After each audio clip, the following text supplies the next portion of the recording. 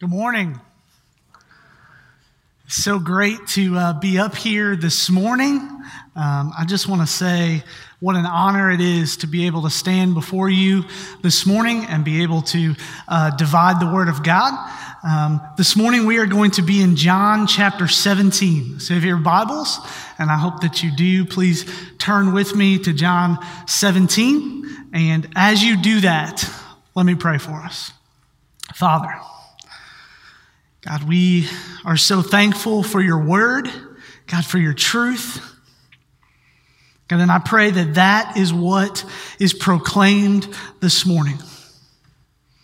God, as we look into your word, God, that you would lift it high. God, that you would speak directly to us right where we are, whether we're at home, online, or in these pews this morning. God, that your word would be what penetrates our hearts.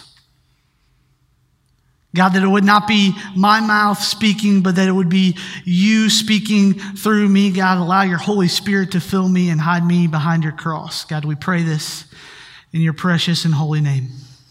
Amen. I have a question for you this morning.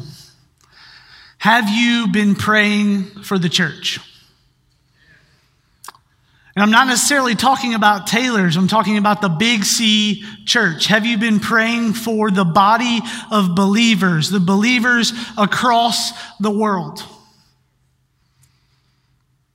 It's a good thing that we are. Now I wonder, have you been praying for Taylor's? The good thing, the beautiful thing that we're going to see this morning is that Jesus himself, over 2,000 years ago, was praying for believers. Jesus, 2,000 years ago, was praying for us as a body of believers, Taylor's First Baptist Church, and he is still interceding on our behalf. And I have to believe that as he still intercedes on our behalf this morning, he is still praying the same prayer that he was praying in John chapter 17. See, many times in Scripture, we see that Jesus withdrew to pray. We never get to read or see the words that he prayed in these times that he withdrew. But man, John chapter 17, we get to read, we get to hear the very words that he prayed to his heavenly Father. So, as we start today, let's just set the stage for our time in John 17 so we can fully grasp the beauty of Jesus' words. See, in John 13, Jesus and his disciples have gathered together in the upper room. Jesus washes the disciples' feet. They begin to have this Lord's Supper. He begins to give kind of his last statements to them. He says, I'm the way, the truth, and the life. No one comes to the Father except through me. I've gone to prepare a place for you. John 15, he says, I'm the vine. You are the branches. Apart from me, you can do nothing. John chapter 16, he tells them that in this world that they're going to have trouble. But be of good cheer, take courage, take heart, I have overcome the world. And that gets us to John 17. And in John 17, verses 1 through 5, Jesus prays for himself. In verses 6 through 19, Jesus prays for the 11 disciples in the room. And then John 17, 20 through 26, Jesus turns his attention to the future believers. And I want us to read verse 20 just as we start this morning. It says this, it says, I do not ask for these only, the disciples, but also for those who will believe in me through their word. That's us. If you have believed in Jesus this morning, that is us. So Jesus not only says, hey, I'm about to say some things to them, but also everything I said to the disciples also applies to them. So, John 17, verse 1. When Jesus had spoken these words, he lifted up his eyes to heaven and said, Father, the hour has come. See, in John chapter 2, after Jesus turns the water into wine, he says, my hour has not yet come. In John chapter 7 and John chapter 8, twice he says, the hour has not yet come.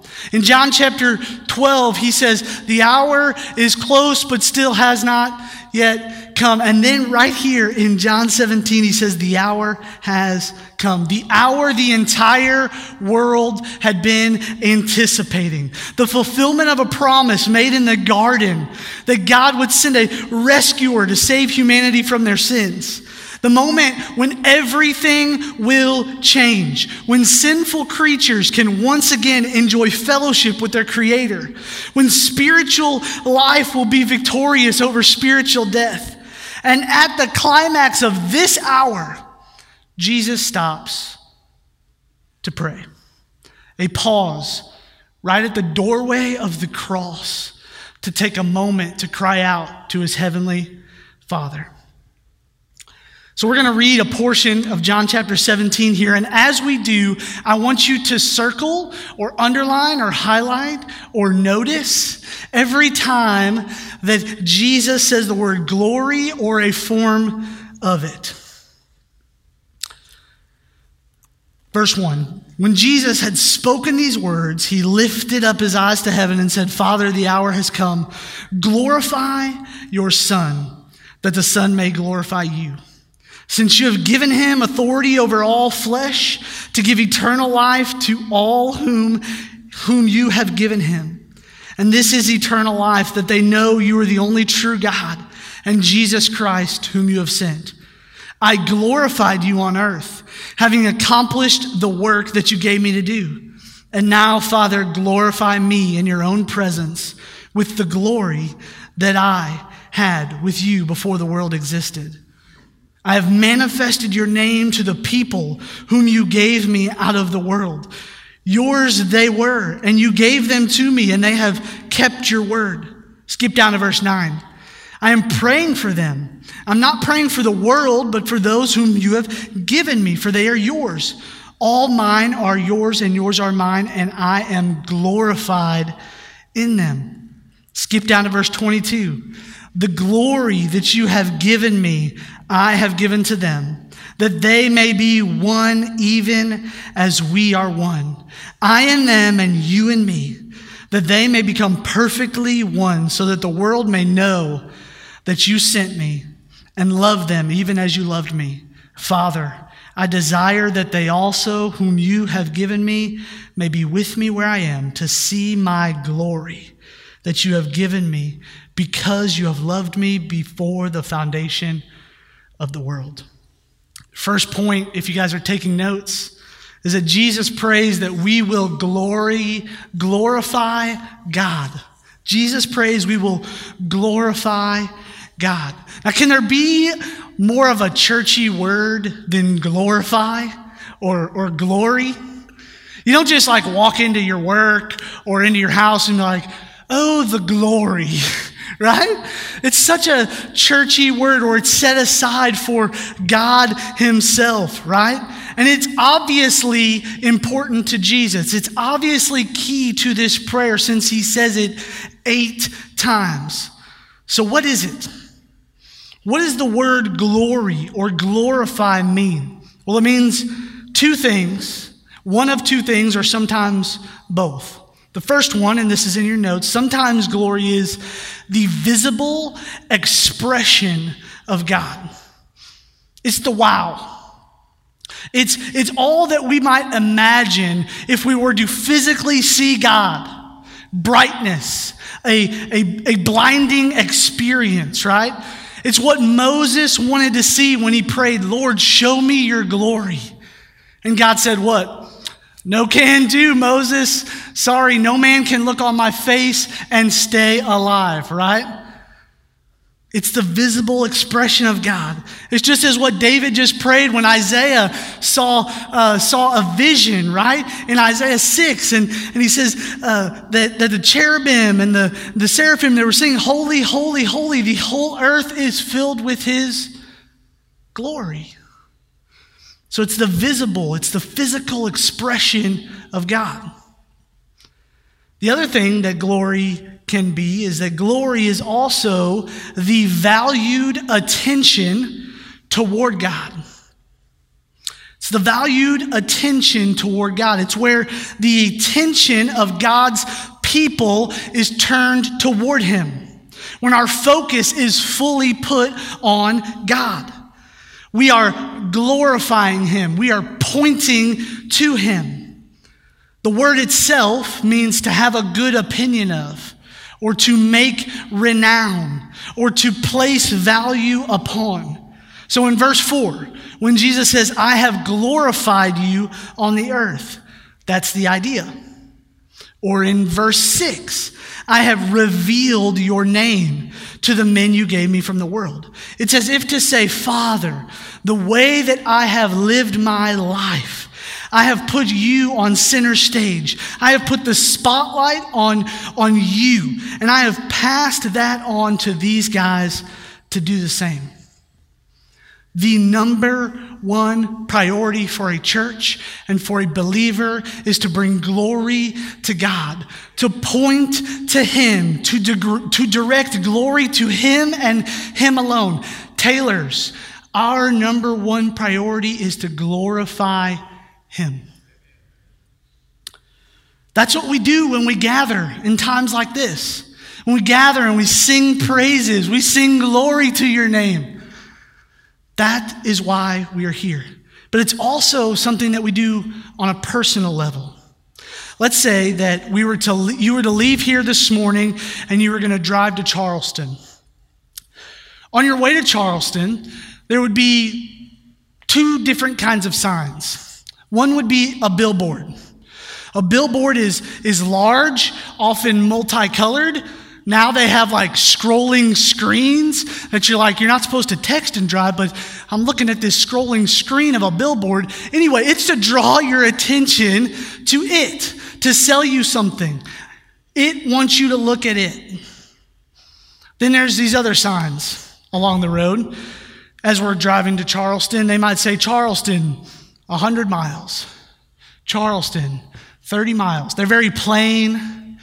They're just pointing you to something else, pointing you to a destination. Let me ask you this morning, are you a billboard or are you a road sign? Are you pointing people to you or are you pointing people to your destination, to your holy, heavenly Father? You see, the world obviously wants us to just be focused on ourselves. You look up self-help books on Amazon, a quick search for that, 850,000 books. Self Matters by Dr. Phil, The Sacred Self, The Self-Aware Universe. Or I could get my phone out and turn right here and take a little snapshot. We call that a selfie. All these youngsters and their craziness, all this self-driven society that we live in. This is why worship is so important in the life of the believer and the church, because it helps remind us that it is not about us.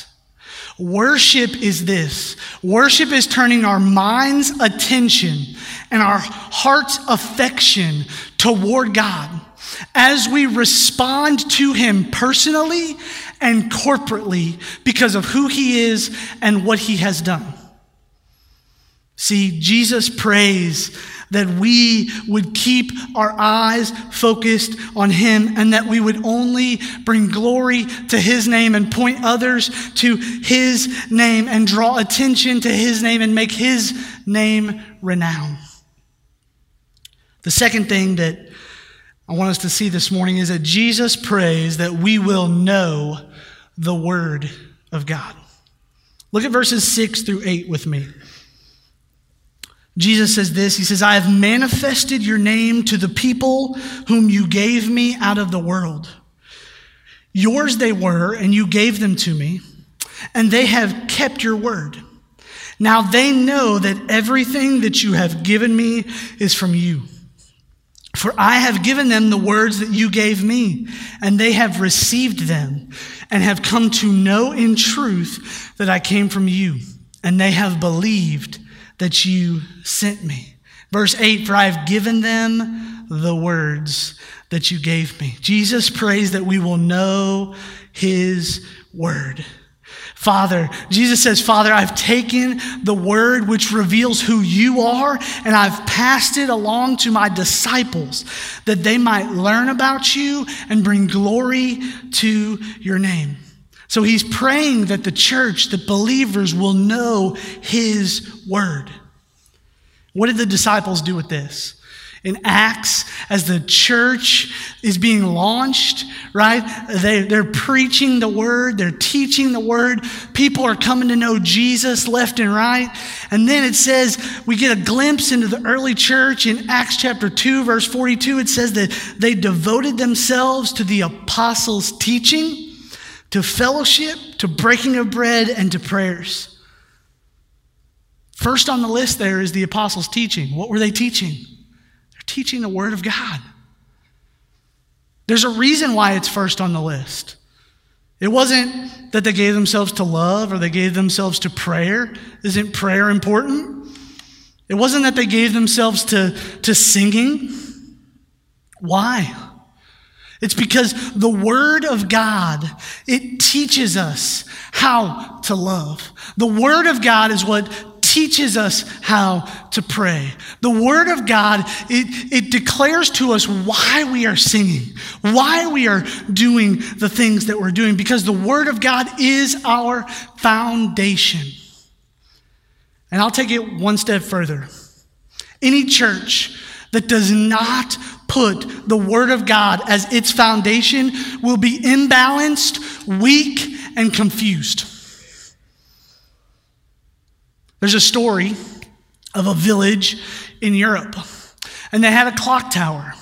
And every day people would walk by this clock tower, and they'd look at their watch, and they would set their watch by what the clock tower said. One day, the clock tower got broken. The glass got broken, and so the hands of the clock, they were exposed. And so a man one day decided that he would walk past that clock, and he said, that clock's not right. So he reached up and he changed the clock. And the next guy, he walked past and that clock's not right. Changed the clock. And the next guy, and the next guy, and the next guy. Until nobody knew what time it actually was. Because what the common authority was had been changed. Now listen, that is the word of God. When we lose the foundation of the word of God, we lose our common authority. So the church is to know the word of God. That's why the writer of Hebrews talks about the word of God so plainly in chapter 4, verse 12. He says, the word of God is living and active, sharper than any two-edged sword, piercing to the division of soul and of spirit, of joints and of marrow, and discerning the thoughts and intentions of the heart. Church, I have no words that are going to change your life, but the word of God does. It doesn't just have them, but the promise is that these words will change your life. If you open your heart to hear them, it will pierce you to your very core and will change you. The third thing that Jesus prays is that we will impact a lost world with the word of God. That we will impact a lost world with the word of God. Check out verses 14 through 18 with me. It says this, I have given them your word. And the word has hated, and the world has hated them because they are not of the world, just as I am not of the world. I do not ask that you take them out of the world, but that you keep them from the evil one. They are not of the world, just as I am not of the world. Sanctify them in the truth. Your word is truth. Check this out, verse 18. As you sent me into the world, so I have sent them into the world. We are on a mission as believers. We are on a rescue mission, just as Jesus was sent into the world. So listen, church. We cannot become a bless me club. All right, Josh, you got 30 minutes this morning. Just bless me. Give me the blessing this morning. And we walk out of here and we say, oh, that sermon, it just blessed me. Or, I wasn't really blessed by that sermon this morning. Man, those songs, I loved those songs this morning. They hit me right here. Or man, those songs, they just weren't very good this morning. They weren't a blessing to me. Newsflash. That's not what it's about. We cannot become inward self-focused. Remember, we are to glorify His name. We cannot become us focused, because why we come in here is to receive the word so that we can take it to a lost and dying world, so that we can impact the world around us. There's something very important here that we can easily forget, and it's found in verses 16 through 18, where Jesus says that we're not of this world system, but we are in this world system. It's not an accident that we are here alive right now in 2020. Jesus has sent us into the world intentionally. We're not to be dragged down by the world, but we are to impact the world with the gospel. Let me show you something. Look at verses 3 and 4. Jesus says, "This is eternal life, that they know you, the only true God, and Jesus Christ, whom you have sent. I glorified you on earth, having accomplished the work that you gave me to do." And then in verse 5, he says, "Bring me back to glory, Father." See, Jesus saw life on this earth as a stopping off place as he was on his way back to the Father. He said, mission accomplished, now back to the Father. So if this world is so temporary, why do we not treat it that way? I think often Christians, it's like we're in an airport, right? We're in an airport. Our flight leaves in just a couple hours. But we react as if we're going to be there for a while. So I'm going to go into the bathroom and I'm just going to decorate the bathroom. It's going to look all nice and pretty. And somebody's going to walk up and say, "Josh, what are you doing?" "Just decorating the bathroom." "Why? Your flight leaves in like 2 hours." "Well, I want to be comfortable. I want to have all of my comfort here." And we live and we act as if this is our home. And it's not. Sure, it's okay to be comfortable in life while you're here, but how tight is your hold on that comfort? How tight is the grasp that you hold on this comfortable life that we live? What is our main focus?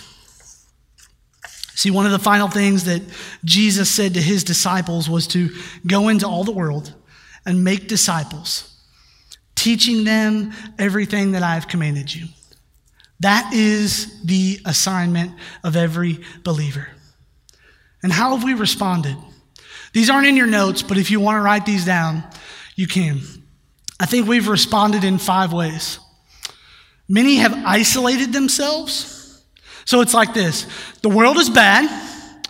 The only way for me to not be bad is to isolate myself. So like a bunch of years ago, we had like this monastic movement where they built these monasteries, and it's like, I'm only going to live here and I'm going to quarantine myself from the world. And now 2020 quarantine means something completely different, and it gives us twitches and stuff, okay?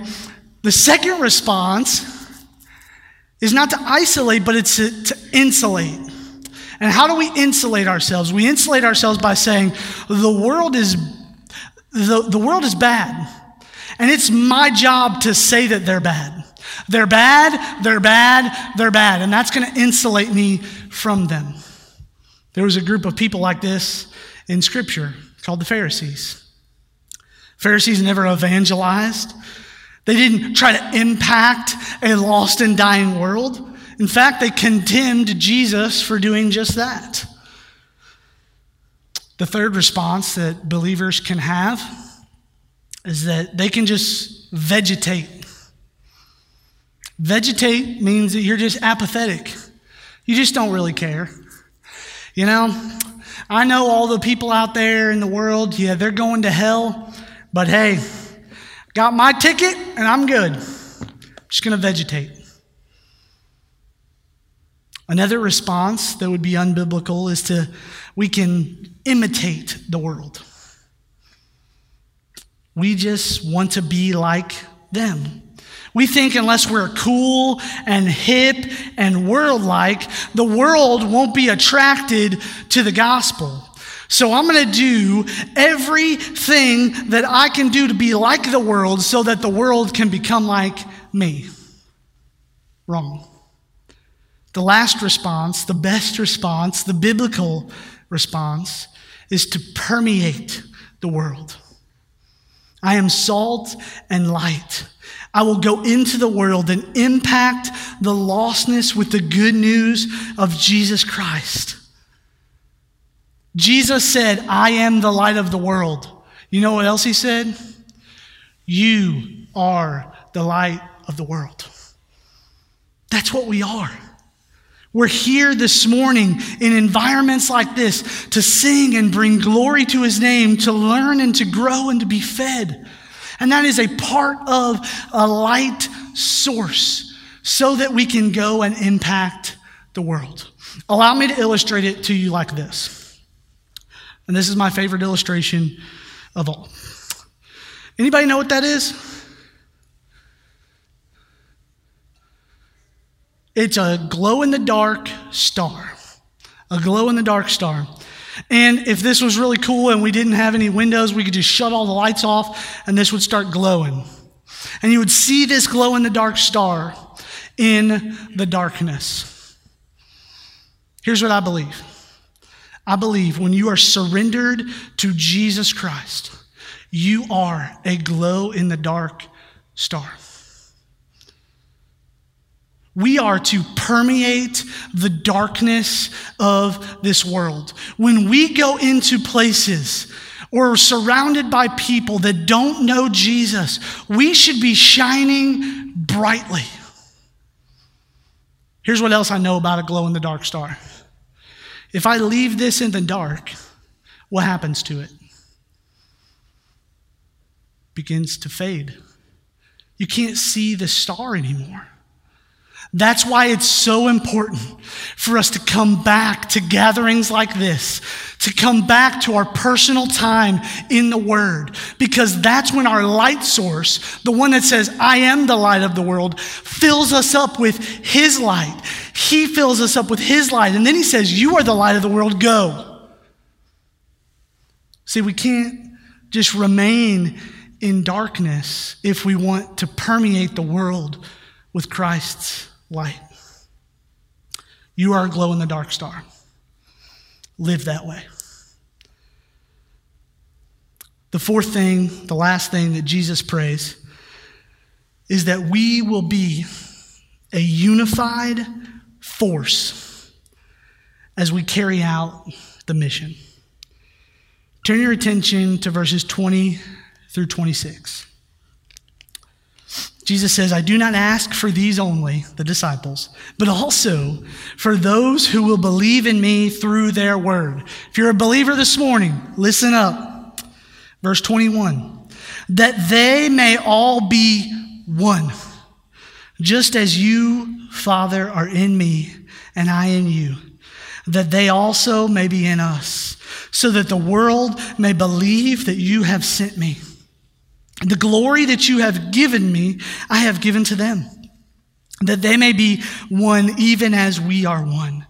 I in them and you in me, that they may become perfectly one, so that the world may know that you sent me and loved them, even though you have loved me, even as you have loved me. Father, I desire that they also, whom you have given me, may be with me where I am, to see my glory that you have given me, because you loved me before the foundation of the world. O righteous Father, even though the world does not know you, I know you, and these know that you have sent me. I made known to them your name, and I will continue to make it known, that the love with which you have loved me may be in them, and I in them. Now, what does this unified force mean? Jesus prays for us to be unified 4 times here. He prays for us to have unity. Now, does that mean that we can have different denominations? Shouldn't have Baptist and Catholic and Lutheran and Presbyterian and all that stuff. We can't have that stuff. No, that's not what it means.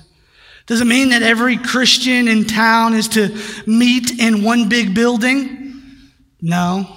And that's definitely not going to happen. Hashtag 2020. Okay? The idea isn't uniformity where we believe the same thing about every topic as Christians. What it does mean is this. Verse 11, I am no longer in the world, but they are in the world, and I am coming to you. Holy Father, keep them in your name, which you have given me, that they may be one, even as we are one.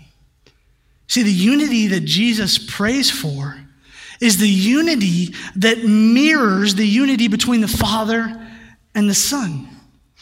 This unity centers on the truth about God revealed in His Word.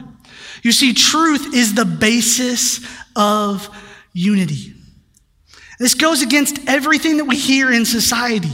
We're told to minimize the truth and focus on just what we agree on, ignoring the rest. See, genuine unity never comes where the truth is discarded, because unity is the byproduct of each disciple clinging to the truth about God. In the sport of rowing in a canoe, unity is key.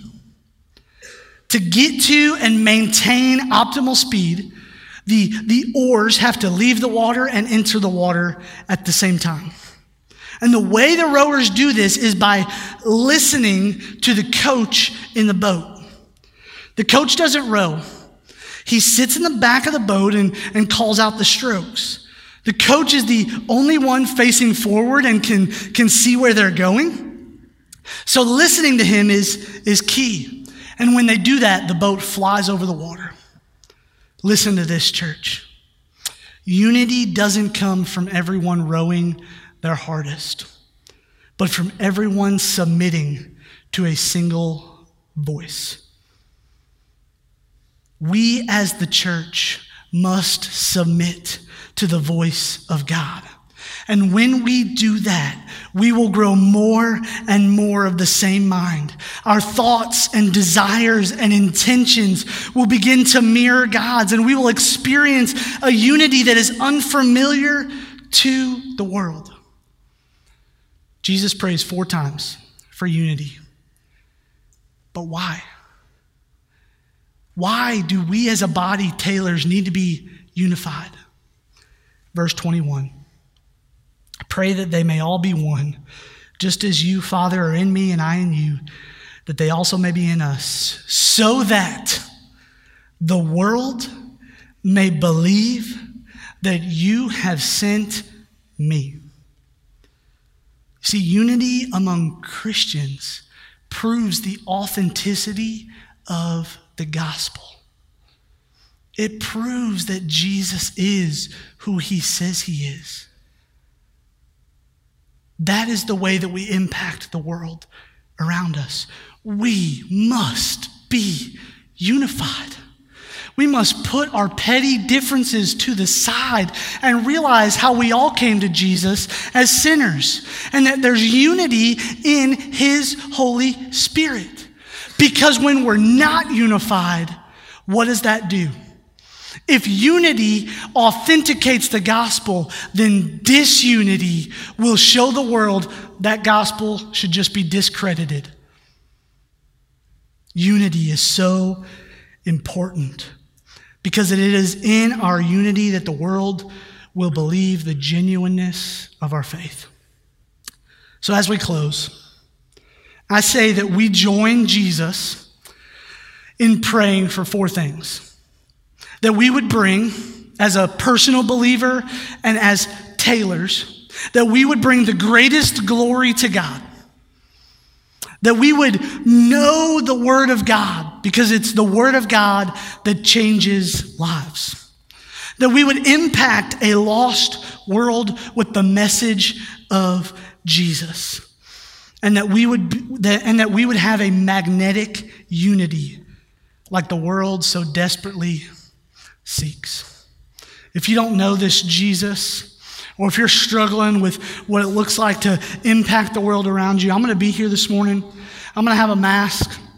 If you need to come pray or talk, or maybe you just need to come to the altar and pray for the unity of our body so that we can make the authenticity of the gospel real, I would invite you to do that this morning. Let's pray. Heavenly Father, God, we pray, God, that we would be bringing you the greatest glory possible. God, that it would just be about you and bringing your name renown and not about us. God, I pray, God, that we would know your word, because it's your word that changes us. It's your word that can impact a lost and dying world around us. God, and that people would look at us as believers, that they would look at us as Taylors and they would see our unity, and that it would prove the authenticity of who you are, Jesus. God, we love you. Move in however you would move this morning. We pray this in your name. Amen. Please stand.